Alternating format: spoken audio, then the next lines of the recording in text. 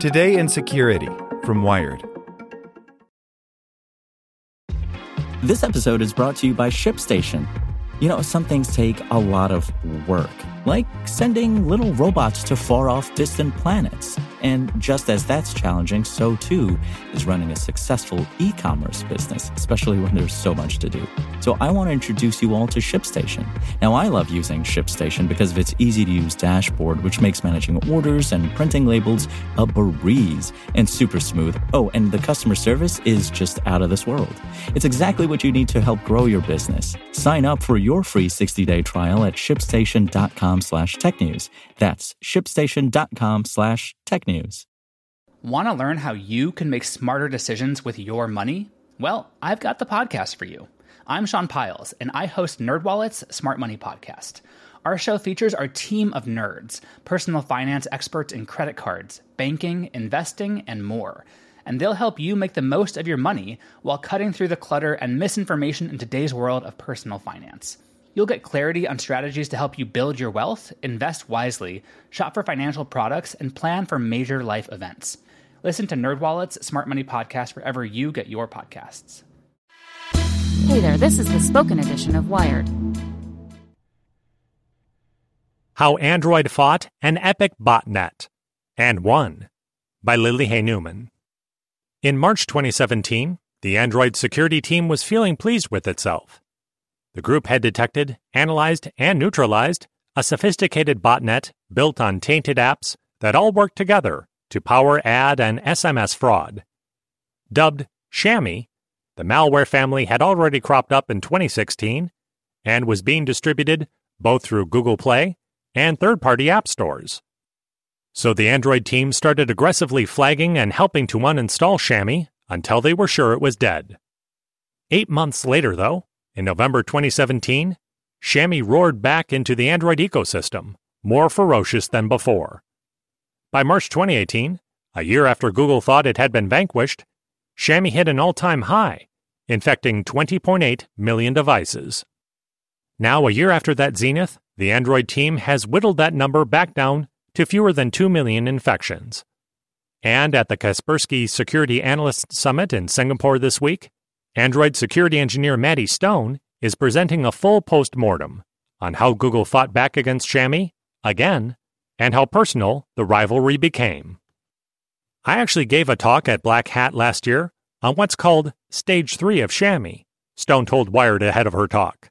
And within 72 hours of me giving that talk, they started trying to change the bytes in each of the indicators I talked about. We could see them manipulating it.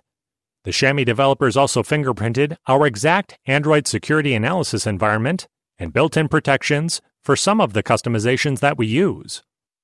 Back with a vengeance. After the March 2018 infection peak, the Android security team started collaborating with other defenders across Google, like anti-abuse and ad security specialists and software engineers, to get a handle on the new version of Chamois. The first two variants the team tracked in 2016 and 2017 infected devices in 4 stages to organize and mask the attack.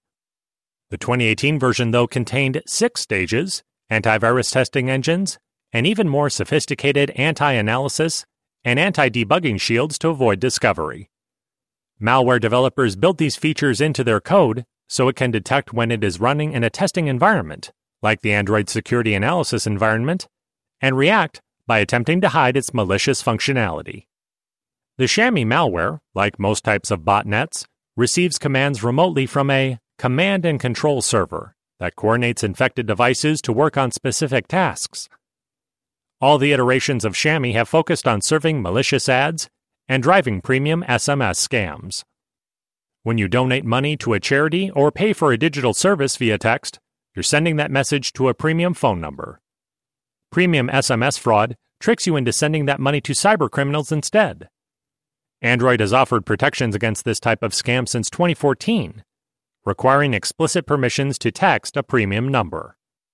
But the Chamois malware first checked whether the devices it infected were rooted, and if so, it took advantage of this expanded functionality to surreptitiously disable premium SMS warnings. A victim of Chamois premium SMS fraud would discover the attack as soon as they got their mobile bill, but Stone says that the malware's ad fraud payloads would have run silently in the background of infected devices, spewing malicious ads to the world without the owner of the infected phone realizing. In 2016 and 2017, the attackers snuck benign-looking apps tainted with Chamois into the Google Play Store as part of their distribution strategy. But as Google became increasingly adept at spotting and blocking these interlopers, the attackers were forced to diversify. A lot of the discussion before has been that with Android malware, there's a lot of low-hanging fruit, Stone says. But Chamois shows the sophistication you have to get to now as an attacker to become successful. It is a well-engineered piece of code, I have to give them that. But it's also scary that that's where the malware is at this point. A big part of the Chamois reemergence stemmed from app developers and Android device manufacturers who were tricked into incorporating the Chamois code into their apps, and even into pre-installed software. The attackers created a website and peddled Chamois to these third parties as a legitimate advertising software development kit that could provide ad distribution services. Google Play Protect, which helps weed out bogus Android apps, has been increasingly able to detect when Chamois is running on a device and disable it. Google has also recently expanded its scanning of pre-installed code on partner devices, and further encouraged device makers to audit third-party code before shipping products, and not to ship that code at all if they're not confident they can fully vet it. Consummate professionals. As they became increasingly acquainted with Chamois over the years, the Android security team concluded that the botnet's most notable feature was the professionalism of its developers. The team uncovered dozens of carefully organized command and control servers for the botnet, and they also noticed that the malware included a mechanism called feature flags, which are commonly used in legitimate software development to enable and disable particular features in different parts of the world.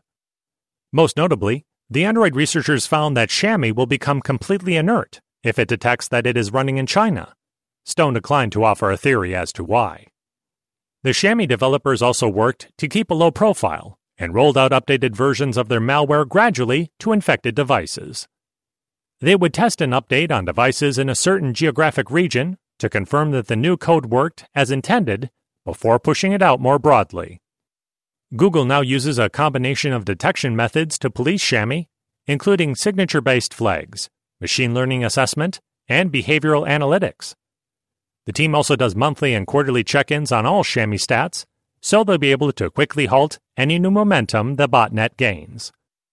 And Stone says that the Android security team is still chipping away at the remaining 1.8 million infections.